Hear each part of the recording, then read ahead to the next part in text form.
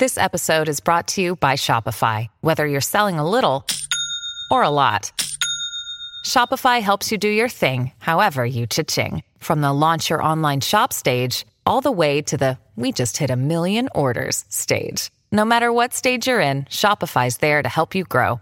Sign up for a $1 per month trial period at shopify.com/special offer, all lowercase.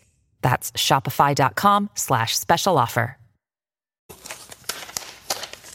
Good morning, everybody, and welcome to the best thing that's ever happened to you in your entire lives. Yeah, I know. You think the birth of your children, your wedding day, you think those are special, but they are nothing compared to the moment you're about to experience. It's called Coffee with Scott Adams. It's sweeping the world faster than the Omicron, but far more powerful. And all you need to take it up a level is a cup or a mug or a glass, a tank or Chelsea stein, a canteen, jug, a flask, a vessel of any kind. Fill it with your favorite liquid. I like coffee. Join me now for the unparalleled pleasure. It's the dopamine hit of the day. You know it's going to be good. It's called the simultaneous sip, and it's going to happen now. Go. Okay. I almost spit my coffee on my notes because I saw a meme go by on the Locals platform of Beavis and Butthead. I don't even know what that meme is about, but it's so damn funny. I can't look at it anymore. I can't look at it. All right. I saw a little news item that fossil hunters have found a fossilized human skull. Or was it human? Was it human? That's the question. It might represent an entirely new species of humanoid-like creatures, thus rewriting everything we know about the history of humankind.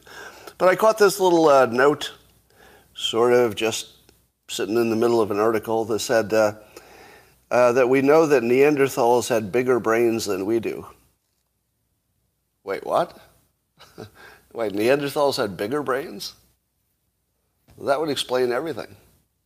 Do you ever wonder why it is that we don't know how to make a pyramid? I mean, we could do it with modern equipment, but we wouldn't know how to make a pyramid if we had to do it with, the ancient tools. And I've always speculated that, maybe it was aliens that taught them how to do it. Maybe. Can't rule it out. But I've also speculated the other more obvious explanation is that people used to be smarter and that we're just getting dumber every year. Why do I say that? Because I'm not sure intelligence is quite as related to, I don't think it's related to fitness. Right? Are humans more fit than, let's say, an oyster? Well, I don't know. Fit for what? Depends what you want to do. Go to space? Yeah, I would pick the human over the oyster.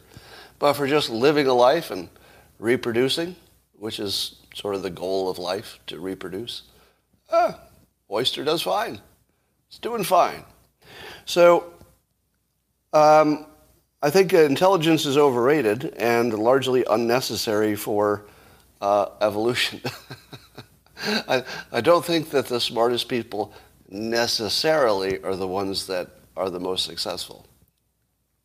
If you were to look at Earth today, and you were to divide the people by the smartest, all the smartest people, and you put them in one bucket, and then take all the people who are less than the smartest people and put them in another bucket, which one has the highest reproduction rate?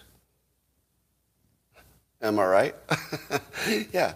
The low IQ people have a far higher reproduction rate. Because once you get smart, I don't know, maybe you get selfish or something.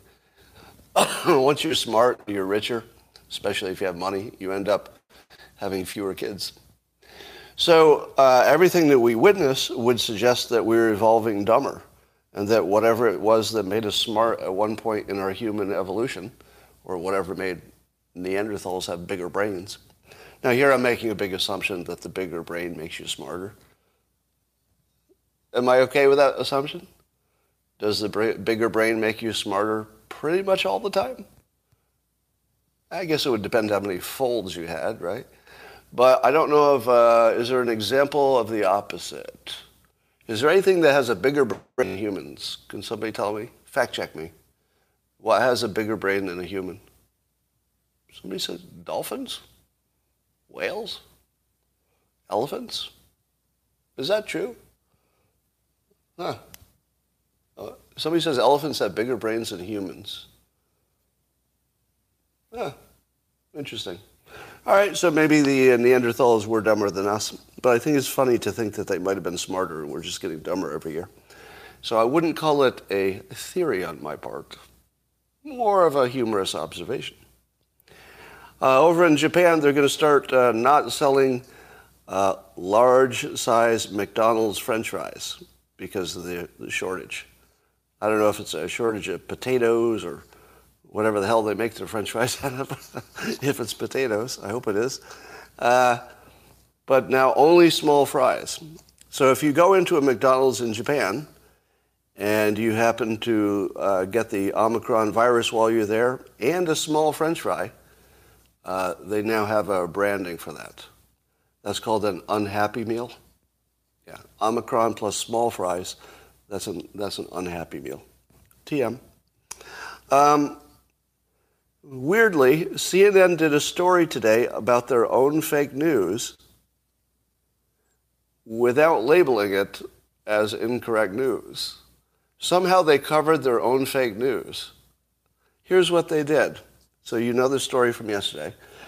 Jesse Waters was giving a speech the other day and referred to a rhetorical kill shot, meaning saying something that would shut somebody down or end their career. That, of course, got taken out of context by CNN, who showed the kill shot part as if it were a physical kill shot, like, do something bad to Dr. Fauci, which you should not do. And, of course, CNN reported that like that actually happened. Now, it didn't take long for people like me and people on social media and then later Fox News itself to debunk CNN and to show the full video that shows that their news coverage was completely fake news, right? So now you've got CNN showing obviously fake news, and it's clear how they did it. They just edited out the beginning part. And then Fox News completely debunks it by showing the part that was kept out and talking about it. So what is CNN's move after that? They've been completely debunked. So what do? Do you ignore it? Well, it turns out that ignoring it isn't good for clicks. Because I clicked on it. It was the first thing I clicked on this morning. So instead, they cover the story about their own fake news without actually labeling it fake. So they showed what they said, and then they showed what Fox News did to debunk it. So now they showed their own fake news. They showed the debunk, which is completely complete. Like there's no ambiguity whatsoever. It is debunked. And then those weaselly fuckers, they bring on a law enforcement expert, and they ask the expert, what he just saw and heard, and the expert is like, oh, I don't know. I'm not so sure that that's safe, or words to that effect. And here's the best part. They refer to the expert without showing what the expert actually said, because the expert didn't say anything except more fake news, probably. In other words, what the expert really said was probably not the way they characterized it. They didn't show it. How would I know? So somehow, this is like so mind-boggling. And I think this is only possible because CNN saw that they got away with the Fine People hoax. Right? If you can convince 50% or more, maybe 60% of the public at one point, if you can convince, I'll bet even higher, I'll bet 75% of the public at one point believed CNN and their peers that the President of the United States went on live TV. Just think about this. Imagine if you were thinking about this like 20 years from now and somebody told you the story, that the fake news convinced the public that an American president went on TV and praised neo-Nazis who were marching with tiki torches and chanting anti-Semitic things. And that CNN convinced you, like actually convinced, maybe not you, but 75% of the country, I would guess, that actually happened. And here's the weird part. All you had to do was look at the video yourself to see that it didn't happen. In fact, the opposite had happened. He had condemned them, not praised them. Now, once they got away with that, do you think there was any limit to what they thought they could get away with? That was sort of the ultimate test case. Because if that hadn't worked, suppose the Find People hoax had been debunked by more people than, 3 people working hard at it, basically is what happened. If it had been debunked, they would do the same thing they did with this Jesse Waters story. They would just say, blah, blah, blah, blah, blah, go to the next story. It wouldn't matter at all. So they didn't have any downside for trying this Find People hoax. And then it worked. Against all common sense, it worked. How in the world could that work? You just had to look at the video. But because there were so many more fake videos, the edited version, than full videos, it actually probably still half of the country thinks it's true. Now, I do think that we collectively, a lot of you helped, knocked it down from 75 to, 30%. I don't know how many people still believe that. But man, once that's true, you can just make up stories because you've proven that it won't matter if it's true. Just didn't matter at all. So that's just amazing. It's just mind-boggling to watch them literally make up news and then show the video that shows that it's fake and then go on with it like it's still real. Unbelievable. I mean, I don't even know what to say about that. It is so extreme that your brain almost can't hold it as a problem. It's like too big. All right. You want to hear the best news the best idea that I've heard in a long time? Because you always think to yourself, well, how would you replace the news? Like, what would be a model that would be better than the news? And my big problem with the news, and it doesn't matter if it's left or right, same problem, is they tend to bring on people who have one point of view, and then somebody who doesn't really understand much about the topic asks a bunch of questions, and then we're done. And all you get is some misleading one person's view with no sense that there's a counter-argument. So the model of the news, completely broken. What would be a good way to fix the news so that people were actually informed and wanted to consume the news? Because you don't want to make it boring. If you make the news boring like the old days, nobody's going to watch it. So it's got to be interesting, and it's got to solve that problem of one expert talking with no counterpoint. And there is a solution. So I'm going to describe to you a solution that once you hear it, you're going to say, I think you're going to have the same reaction I did. You're going to say to yourself, wait a minute, that would work. Not only would it work work great. Now, I built it up. Do you think I can deliver? All right, I just told you that I'm going to give you an idea that would virtually replace 60% of what the news does, which is help you understand the topic. So it wouldn't replace breaking news, right? So it wouldn't be acquiring the news. It would be helping you interpret it, which is 80% of what the news does. All right, are you ready? That's my challenge to you. I'm going to give you an idea that would replace the news, is completely practical, could be done by the end of the year. Completely changing the landscape of news. You ready? All right, this is not my idea. All right, this is from Paul Collider. Paul, I know you're watching right now because I saw your comment. So Paul suggests that someone should start a crowdfund debate platform.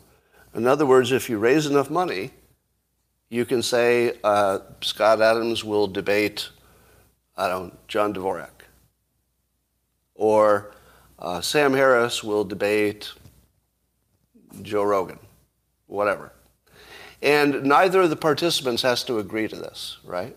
They could just be people who exist, and you think, I would love to see a debate between Bjorn Lomborg and Greta, right? Or Michael Schellenberger and anybody who has dumb ideas, basically, about either climate change or how to fix, the homeless problem and the addiction problem in San Francisco. He's got a lot of topics. But I would watch him. I would actually pay. I would put in serious money to watch a debate of two people that I actually thought would be a good point and counterpoint. All right? Did I deliver? So I made a huge promise that I would tell you something that could deliver virtually overtake the entire news industry in a year. That would work, wouldn't it? So Paul Collider, you should follow him.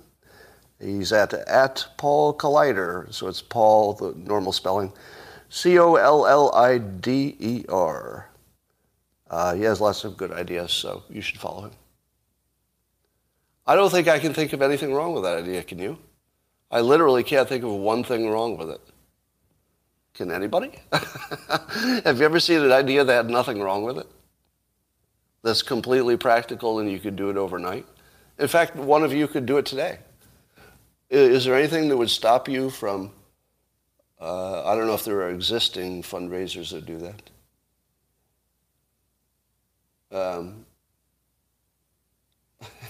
And the idea needs to be dumber or people won't accept it, somebody said. All right. The platform and moderator will skew the direction of the debate. Maybe, but you can have as many debates as you want. If you're not happy with the debate that got funded and happened, then make your own debate. Come up with your own.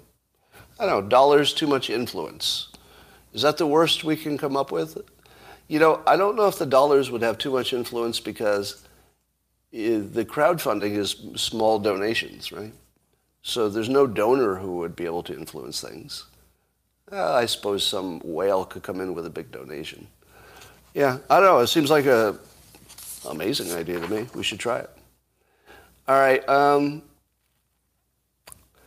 So I guess Jack Dorsey made a big prediction. He says that Bitcoin will replace the U.S. dollar at some point. What do you think? How many of you think Bitcoin will replace the U.S. dollar? Well, the U.S. dollar is almost a digital currency, is it not? If you pay somebody today, are you likely to write a check, hand them cash, or use something like Venmo or Zelle? Don't you do most of your payments digitally? Young people do. So, some of you aren't there yet. But what would be the difference between the functional difference between Bitcoin and just a digital version of cash? Is it just the tracking part? Is that the only difference? Well, if the U.S. decides to accept Bitcoin in payment for taxes, then that's the point at which I'd say, ooh, we're heading in that direction. So if you want to see if Jack Dorsey's prediction comes true, I don't think it's going to happen this year. It might take a while. But I would wait to see if the U.S. starts accepting Bitcoin for tax payments. And I'm guessing that's a tough sell, isn't it? Because Bitcoin could fluctuate, so the government wouldn't know if it's getting 30% more than it thought or 30% less. That might be a little... They might have to feather that in. Try it a little bit with 5% of the revenue or something. See what happens. Here's my prediction on Bitcoin. Bitcoin has now reached a point where money professionals will start recommending it as a small part of your diversified portfolio. Would you say that's happened yet? Maybe in some circles it's happening. How many of you hold Bitcoin already, just as a small part of a bigger portfolio? Lots of yeses. So plenty of no's, but I'm seeing lots of yeses. So here's what I think. I think if I had to guess, and this is just a guess, if you're watching me here on this platform, you're probably a little bit more advanced than a lot of the country in terms of technology. You're a little more comfortable with it because you're watching a live stream. Right? That puts you in the top 50% of people who are comfortable with technology. But we'll reach a point fairly quickly where it would simply be irrational not to hold any Bitcoin. How many think that's true? How many think it's a fair assumption that sometime pretty quickly, if we're not already there, you're going to have to hold a little bit of Bitcoin?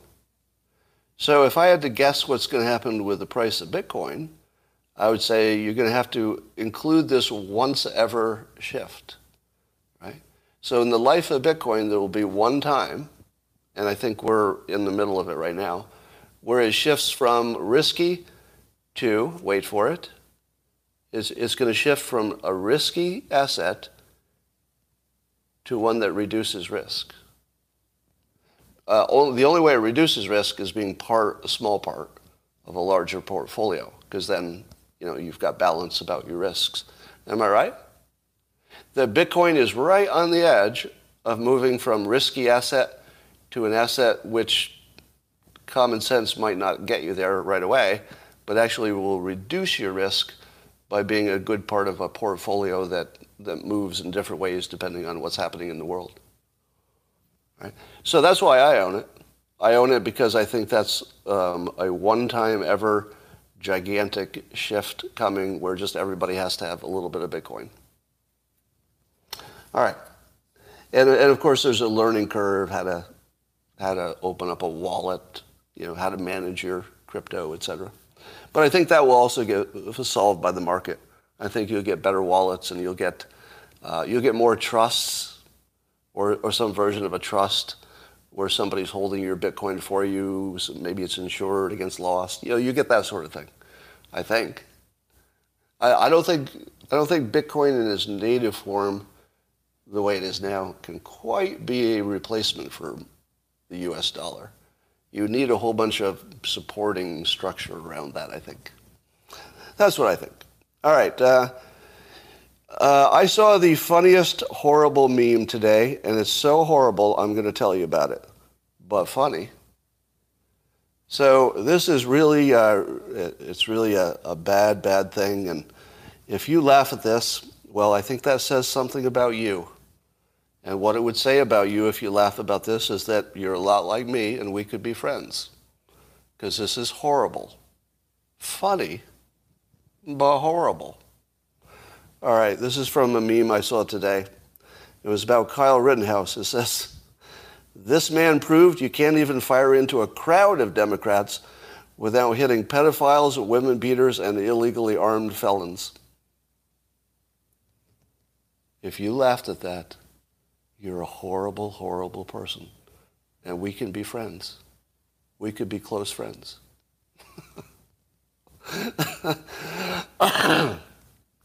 And it's funny because it's sort of true-ish. I mean, it's not true, but it's true-ish, which is what makes something funny. All right, Biden was talking yesterday, talked about the supply chain, and there's some improvement there. And there's something he claimed that I wondered if it's true. And I'll run it by you. He said that even though there are, supply chain problems with the ports, he said the ports of Los Angeles and Long Beach, that handle 40% of the nation's containers, moved 15% more containers between January and November this year than the previous record in 2018. I don't know why 2018 was the record. I guess, what was wrong with 2019? But in 2018, that we had a record and we moved more than that. So is the real problem just that there's more stuff? Is that pretty much the whole problem? There's just more stuff and that's it? I see Karen saying he's right. I wonder if that's right. Yeah, I mean, I imagine it would be a pretty bold thing to say in public if it were not true. but surprised me. So that changes my feeling about the bottleneck. You know, a bottleneck that's based on incompetence alone is really bothersome to me. Because I'm like, fix that incompetence. But a bottleneck that's caused by unprecedented greater GDP activity, I'm willing to wait that out a little bit. You know what I mean? It's the difference between waiting out good news and waiting out bad news. If it's just a bottleneck because we're all incompetent and we didn't plan, well, I feel bad about that. But a bottleneck because we're shipping and selling more stuff than any time in the history of the civilization, probably in civilization, but in the United States, that's not as bad, is it? I mean, I still don't have the shampoo I want, and I have to search the world to find a protein bar that I used to get easily. So it's still a big pain in the ass, and I bought at least 2 items that I won't see for months. Right, and I know that. I mean, I was told it would be months. So it is inconvenient, but if I have to suffer an inconvenience, this is the one I want. I want to suffer the inconvenience where things are going so well we can't handle it. Okay. It does change how I feel about it. Well, here's some potential good news. After nearly 2 years, the scientists at Walter Reed have come up with what they think will be the vaccine of all vaccines. The vaccine that will be the one vaccine you need to ever be protected from COVID and all SARS variants. The vaccine of all vaccines. And it looks like they're going to announce that pretty soon. Would that be amazing? Because I kind of think it's going to happen. It would be amazing if what came out of the pandemic was a cure for all of these respiratory problems. I feel like we're almost there. I think we're at the verge of curing the common cold. What would the world be like if your nose didn't run all the time? Like mine. I have allergies as well. So, what if they just cured all of that? I wouldn't even know what a life would look like without continuous respiratory problems. To me, that's just part of the baseline of living is respiratory problems. But maybe it's all going away. All right. I always ask this story: how many national stories do I become part of? And it's weird. I got dragged into the whole Jesse Waters linguistic kill shot story. There were stories about that story that brought me into the story because of my comments about the story, etc. And I want to do a little experiment because while many of you know what things I have been involved in, there's a lot of things you don't know about. Use your imagination.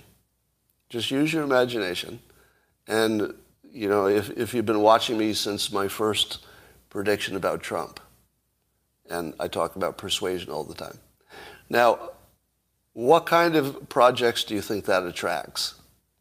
Because there's a lot of people who think, I can't predict the future, but maybe this guy can.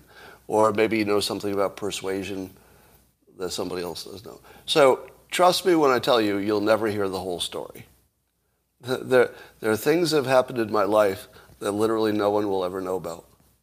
And I have to tell you, it's frustrating because I will live and die without anybody knowing who I was in any complete way. And I'm trying to figure out how to be okay with that because I don't think I can outlive all the other people in the stories. If I did, then I could tell you the stories. But there's a lot of stuff I can't tell you while there are other living people who are younger than me and will outlive me, presumably. So you're never going to hear them. And so I want to do a little test. I want to see if you can name a story that I'm not involved with, a national story. So just name some national stories, and I'll tell you which ones I'm not involved with. CNN pedophiles. Okay, you win. Actually, I actually know something about CNN that isn't public, so I do sort of know something there. No, Assange, I don't have anything to do with. Well, okay. we immediately got into territory where I can't answer your questions because I don't want to go too far. All right, but let's talk about mass formation psychosis. I was challenged by someone who said I hadn't defended why I say that's BS. Okay, here's why. So a lot of the stories I simply know about the real story behind them that you don't, but I can't tell you which ones those are. Sorry. So mass formation psychosis. Here's my complaint with it in case I had not been good at expressing it. Mass formation psychosis says that there's conditions that form that would lead to totalitarianism, etc. And the conditions are that there's confusion and stress in the public. So if you're confused and you don't know what to do and you're all stressed out, you will sort of accept any explanation that gets you past your mental confusion. So that's when you can be easily manipulated. Now, all of that's true, right? All of it's true. All of it's true. But it's still bullshit. So things can be true and still be bullshit. Because here's the bullshit part, that you don't need all this complication to explain what we experience. All you need is to know that the news is fake, and it's aggressively fake. If you have fake news, then everybody's confused, and you can sell anybody any story. But you don't need a ton of background explanation. And here are the things I have a problem with mass formation psychosis. The first thing is, it misdirects you from the problem. It makes it seem like it's just sort of in the air. It's like, oh, just events happen that make us feel unsettled, and there's the pandemic, and it makes it look like it's nobody's fault. This is absolutely somebody's fault, the fake news. It's a 100% completely fake news. If we had real news, our the way we're even interacting with science would be completely different. All right? So everything would be way better. I imagine we would all either have vaccinations or not, or we wouldn't, be talking about it or something. But everything would be different if the news were real. And I think this whole mass formation psychosis just diverts your attention from the problem, that the news is fake. So, and I also say that we're always in hypnosis. So we did not get tripped into a zombie hypnosis state by this weird collection of activities that formed this mass formation psychosis. No, we're always there. That's my other difference with it. To imagine that we went from one state to another is not how the world works. We walk around in this dream state of a subjective world all the time. We're always uncertain and easily hypnotized. Always. So there's something. Let me take it a little bit further. I've told you that I can spot the people who have my skill, meaning persuasion. I spotted Trump early. That's why I knew he would win, because I could simply see something that was invisible to people who didn't have the same experience. And I told you that when, back in the Clinton-Trump election cycle, I told you that when everybody on the Democrat side kept saying it was a dark vision, everything's dark, everything Trump does is dark. And I said, wait a minute, that's a professional. And then I said that was Cialdini, or somebody maybe influenced by him. And at the moment, that's still the working theory, because he hasn't denied it, and a friend of his apparently confirmed it, for whatever that's worth. So I would say to you that I can identify professional work compared to amateur work. And those are two examples that I would use to make my case. When I look at this mass formation psychosis, I'm not going to say that the author who came up with it or anything was in on any kind of plot. But the more you see this in the public consciousness, this idea of the mass formation psychosis, the more I am convinced this might have been a professional diversion. Meaning this may have been introduced into your psychology as the explanation for, or the cover for the fact that the fake news is really the source of all problems. So I'm concerned that this is professional because it has that smell to it.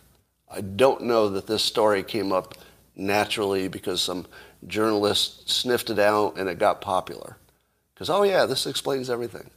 It doesn't feel like that. It feels like a professional. By whom? Well, it would be somebody presumably on the Democrat side. More likely. Right? So I'll just put that out there. Here's a tweet from a doctor, Afshin Emrani, who, according to his Twitter name, is an MD, medical doctor. And this is what he says he's seeing with Omicron. There are 5 things he's seen, which he's numbered 1 through 4. There are 2 number 4s. So, number 1, everyone will be exposed in the next few weeks. No, he means everyone. Everyone. So this is a medical doctor.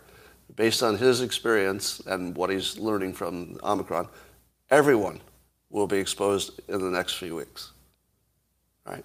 Number 2, almost everyone gets a mild form of common cold, trivial hospitalization, trivial oxygenation needed.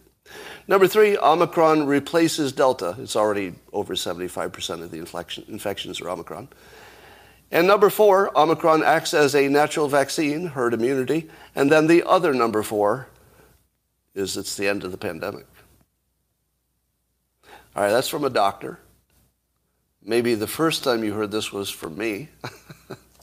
By the way, I'll just ask this. I'm not the first person to say it, but am I the first person who said it that you heard that Omicron was going to be like a vaccination? I know Putin said it, but he said it after I did. Putin didn't say it first. I said it first. This was our opinion. Yeah, lots of people have the opinion. I'm not going to claim that, like, I was first.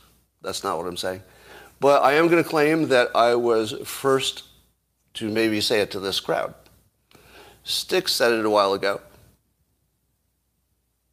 But I would do a little fact-checking because it's actually possible I was the first person to say it publicly. It's possible. I doubt it. I'd like to interview Dale. Now that we know that there's exactly 1 person who has died of the Omicron in the United States, a 52-year-old with some heart conditions. So 75% of the infections in the United States are Omicron, and we got that 1 death. So I'd like to interview Dale. If you haven't met Dale, Dale is a Democrat who explains things to me that I don't understand. So Dale, could you explain to us why we should be panicked about the Omicron? Absolutely. Happy, Dale? What's your question? Well, if 75% of the infections are Omicron, that would be like a really big number. And we only have 1 confirmed death that actually maybe he died of his heart problem. We're not even sure it was the Omicron exactly. So why should I be worried about 1 death? I don't think you understand how pandemics work, Scott. That 1 death by tomorrow, that could be doubled. Yeah, that could be doubled by tomorrow. But that would be 2. That would be 2 people. Oh, you're thinking short-sighted now. Think about the day after. That would be 4. That would be 4 people. Why should I be worried in a world of 7.8 billion people that 4 of them died in my country? Well, science and infections. Okay, that didn't even say anything. Those were just words. I mean, give me the reason that I should be panicked about the Omicron. Get your vaccinations and you'll be safer. Okay, I get that. Maybe you would be a little safer. But I'm asking, why should I be panicked? I feel like you're not answering the question exactly. Why should I be panicked about the Omicron virus? Don't be so anti-science. Don't be so anti-science. Have you heard of the Delta? And scene. We're into a weird world now, where the news quite clearly knows the Omicron is not going to hurt us. But they can't quite say it, can they? Why is it that the news can't tell us the actual truth about the Omicron? Because we don't have real news. We've got fake news who feels it's their job to manipulate us. And the way they'd like to manipulate us is to keep us doing what we're doing for a little bit longer. Now, it could be the most generous interpretation is that it's a little bit too soon. And we'll know more about the Omicron in 2 weeks, we'll know more. But in 2 weeks, we'll all have it. In 2 weeks, when we know more, it'll be over. I mean, if it's really spreading. Now, let me give full agreement with a rogue doctor. I always make fun of the rogue doctors, the ones who are saying the opposite of what others are saying. So Dr. Malone, one of the, quote, rogue doctors, said about the Omicron that if it's really as spready as all indications say it is, your masks will be worthless. And I agree. I've long been on the side that we don't know for sure if the masks are helping, but all common sense says that your plumes would at least be decreased. That was always my argument. You might get the same amount in the room, but at least the plume of directly into the face of another person would be dispersed. And maybe that had some benefit. Hard to measure, but it looks like it might. So I was always in the risk management camp, which is, there must be places where masks make sense and other places where they don't. But the Omicron just blows that argument to shit. If the Omicron is as spready as everybody says, as the experts say, then I'm completely in agreement with Dr. Malone that I don't see how a mask makes a good cost benefit anymore. All right? John says, thanks for being a day late, and you are blocked for being that guy. Does anybody else want to say, finally, you're coming around? So I block everybody who says I'm coming around when I come around because of new information. Right? If new information makes me change my opinion, I'm not coming around. I'm not finally getting it. I'm a person who has new information. All right. What else is going on?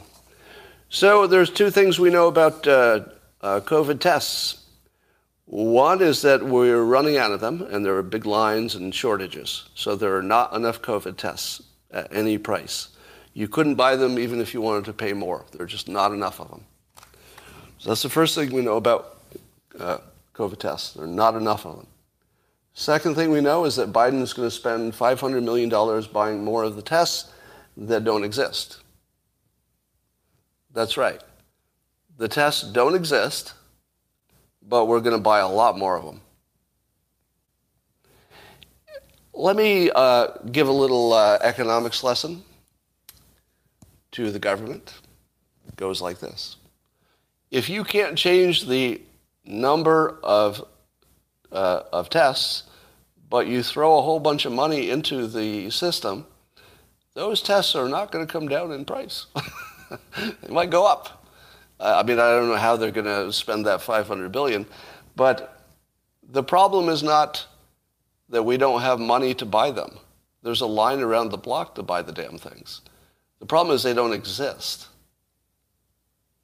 So getting them to exist would be good, and they would exist because the free market would have already had plenty of them, and they would be very cheap if the FDA had approved them in a, let's say, in a manner that doesn't look like fraud to me.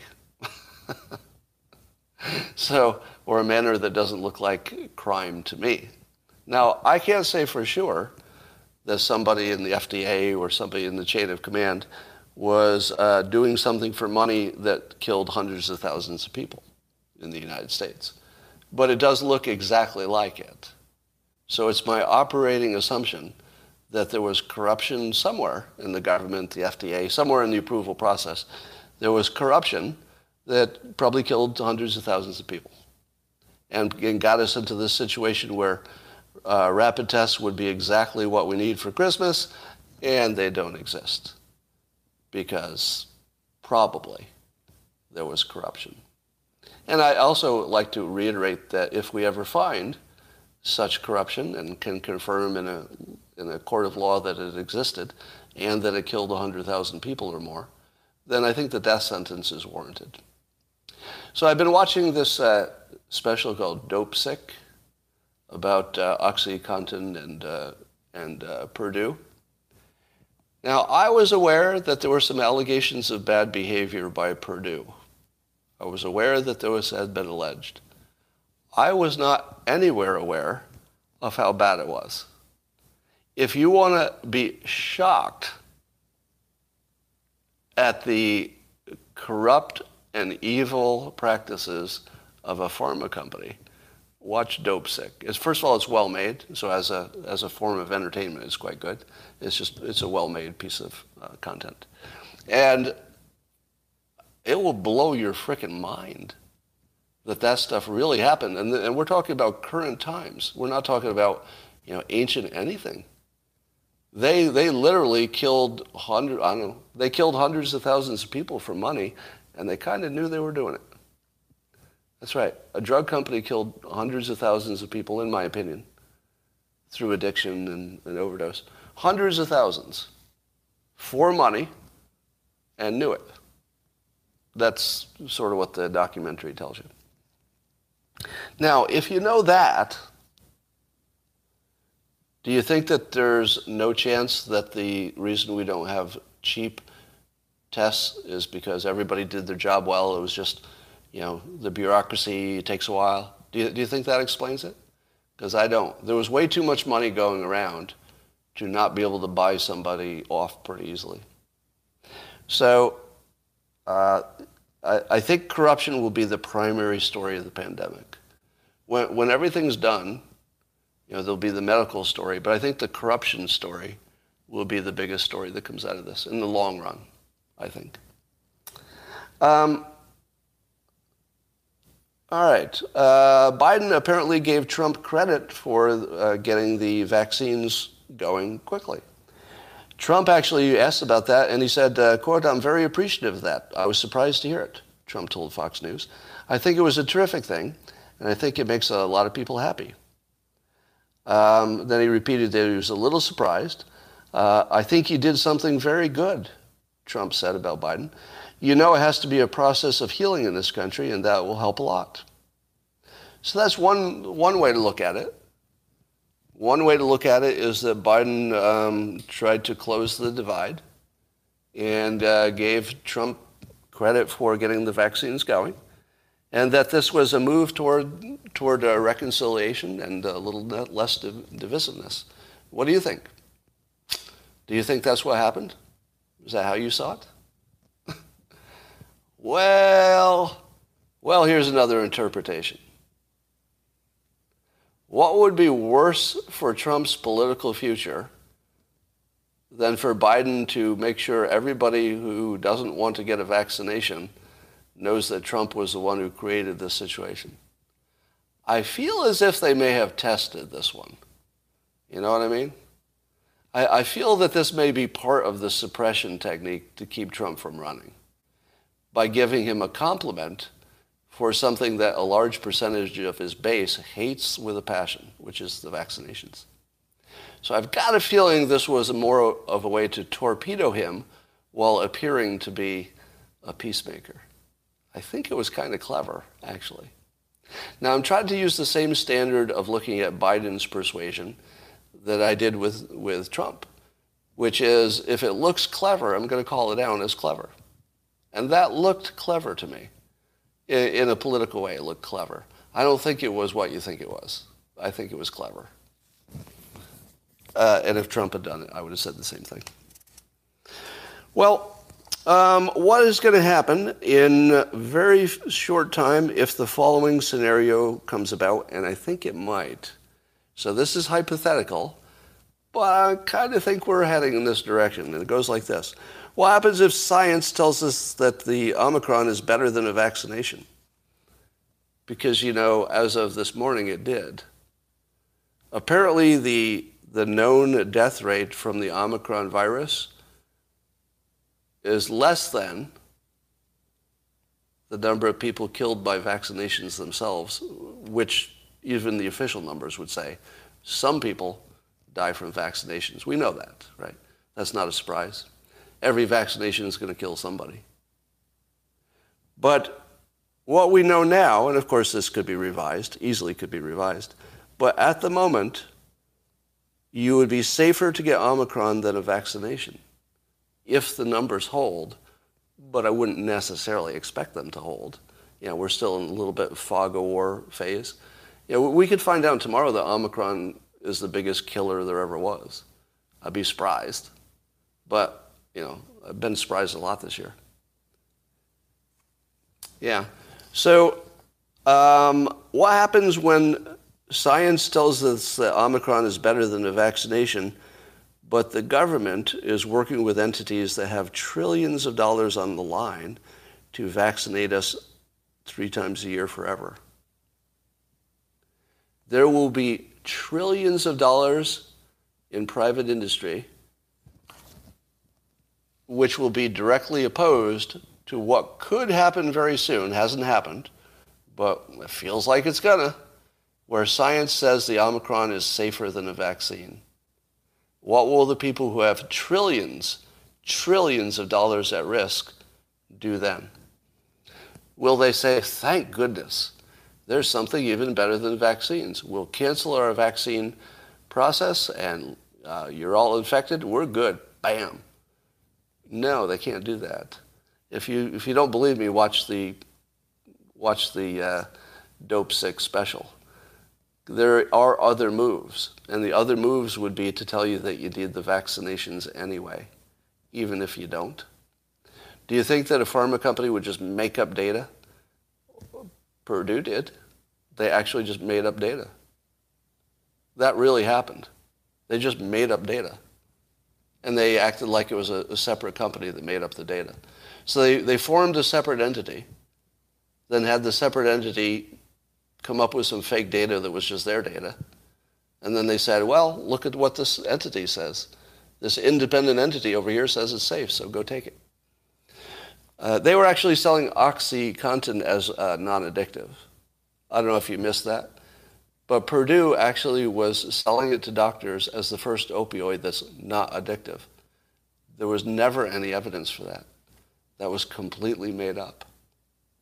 Right? Now that's the world we live in, where a completely made up set of data, determined the deaths of hundreds of thousands of people and nobody caught it. FDA didn't catch it. And I think the FDA was actually bought off, according to the documentary. That literally there was a specific individual who apparently was bought off, according to if you believe the documentary. So,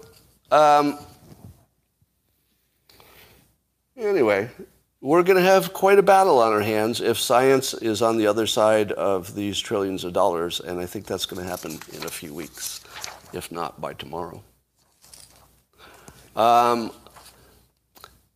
February 1, the public is done.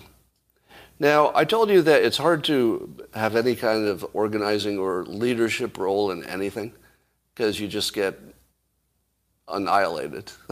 So anybody who just raises their hand in today's world just gets annihilated. Doesn't matter if they're helping or hurting. Doesn't matter what they're doing.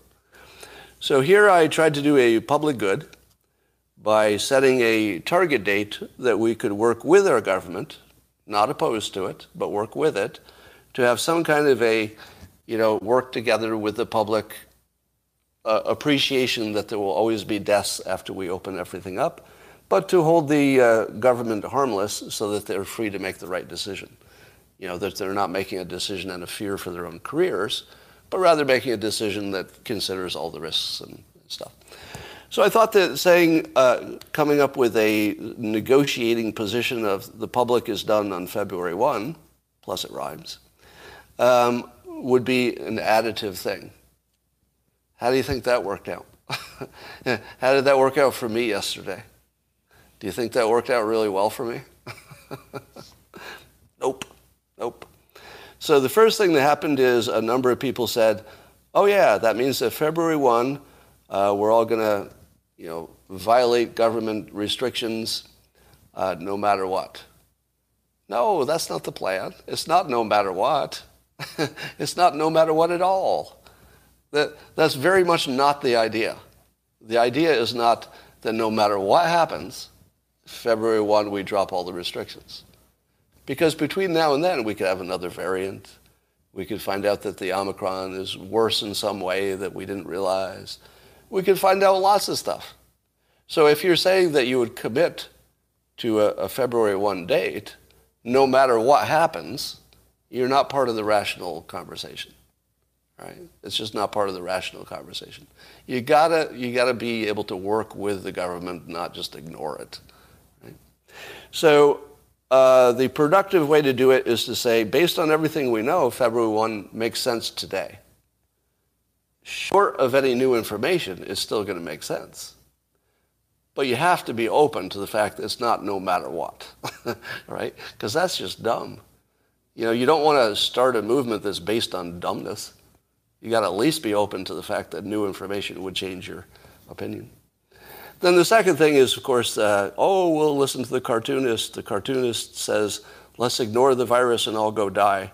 So I got a lot of that from the left, because they also didn't understand that a fundamental part of the idea is that 75% of the public is on the same side. And that if 75% of the public is not on the same side, well, maybe the government should make the decision. I only think this sort of non-constitutional process where people organize and try to influence the government only makes sense if the government can't get it done or is the wrong tool for the job. If we were 50-50, I'd say let the government do it. Because, we all are going to at least grudgingly go along with what the government comes up with if it's a 50-50. But if it's 75 on one side and the government sides with a 25, well, then we've got a problem. And maybe you need a little extra, little push. Here's the quote that I was thinking of with this Feb 1, the public is done. Not as something that we're fighting our government about. Rather, JFK asked not what your government can do for you, but what you can do for the government. This is what we can do for the government. The government actually worked pretty hard. There was clearly some corruption going on, but the government in general has worked very hard for our benefit. In general, most of them, right? And I think that JFK's words, they influenced me as a child, as many of us were influenced by them. And I think this is a situation where it's what can we do for our government? The government just doesn't have quite the tools to tell people to go forth and live their life, but a lot of you are going to die. They just don't have that. But we can. We can help them. We can say, we'll hold you free of that risk. 75% of us want it. It's just going to happen now.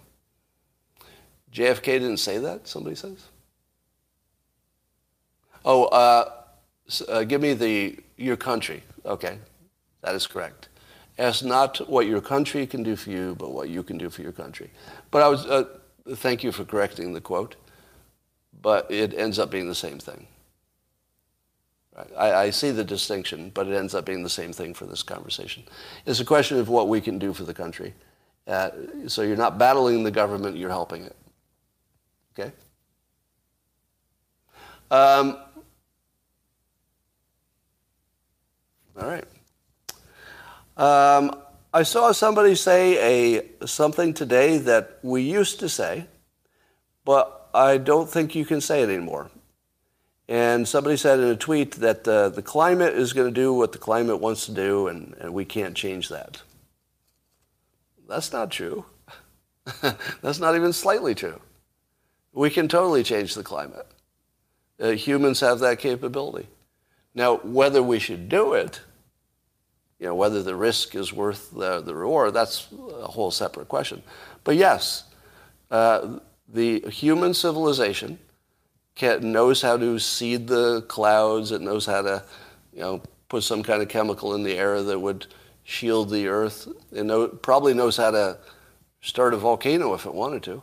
I don't know if we have that ability, but I suppose if we nuked an active volcano, we might be able to start one if we really wanted to. So my point is, we can do geoengineering. It might not be wise, but if you're still saying that the climate is going to do what the climate's going to do and there's nothing humans can do about it, you need to catch up. Humans can actually change the climate now.